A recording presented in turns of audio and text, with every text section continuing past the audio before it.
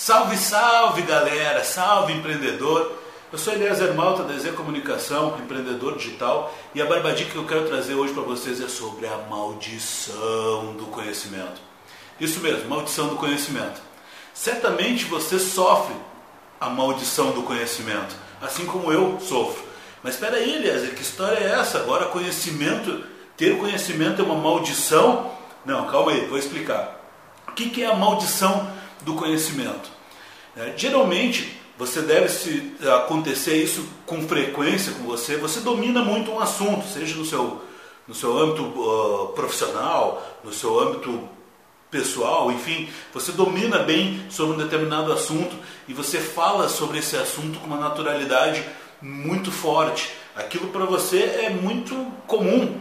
Né? Eu mesmo dentro do marketing digital, dentro do empreendedorismo digital, enfim, eu falo isso com uma naturalidade. Para mim os termos técnicos, as coisas que eu falo, para mim é bem comum, é bem normal de eu falar lá sobre uma página de captura, né, sobre uma landing page, sobre um lead, sobre copywriter, sobre enfim, gatilhos mentais.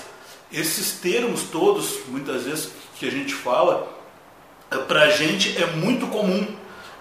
Porque a gente estuda sobre isso diariamente, estuda bastante sobre determinada área, então aquilo ali para nós é extremamente fácil e extremamente entendível.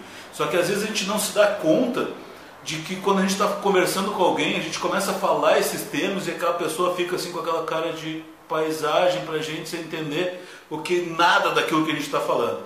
Então por isso que a gente tem que ter esse cuidado, né, com a maldição do conhecimento, porque para a gente é muito tranquilo falar sobre aquilo, a gente fala com uma naturalidade como se todo mundo entendesse aquilo de forma fácil, né, e nem sempre isso é possível, e isso muitas vezes acaba afetando na hora de tu fazer uma venda, na hora de tu te comunicar com as pessoas.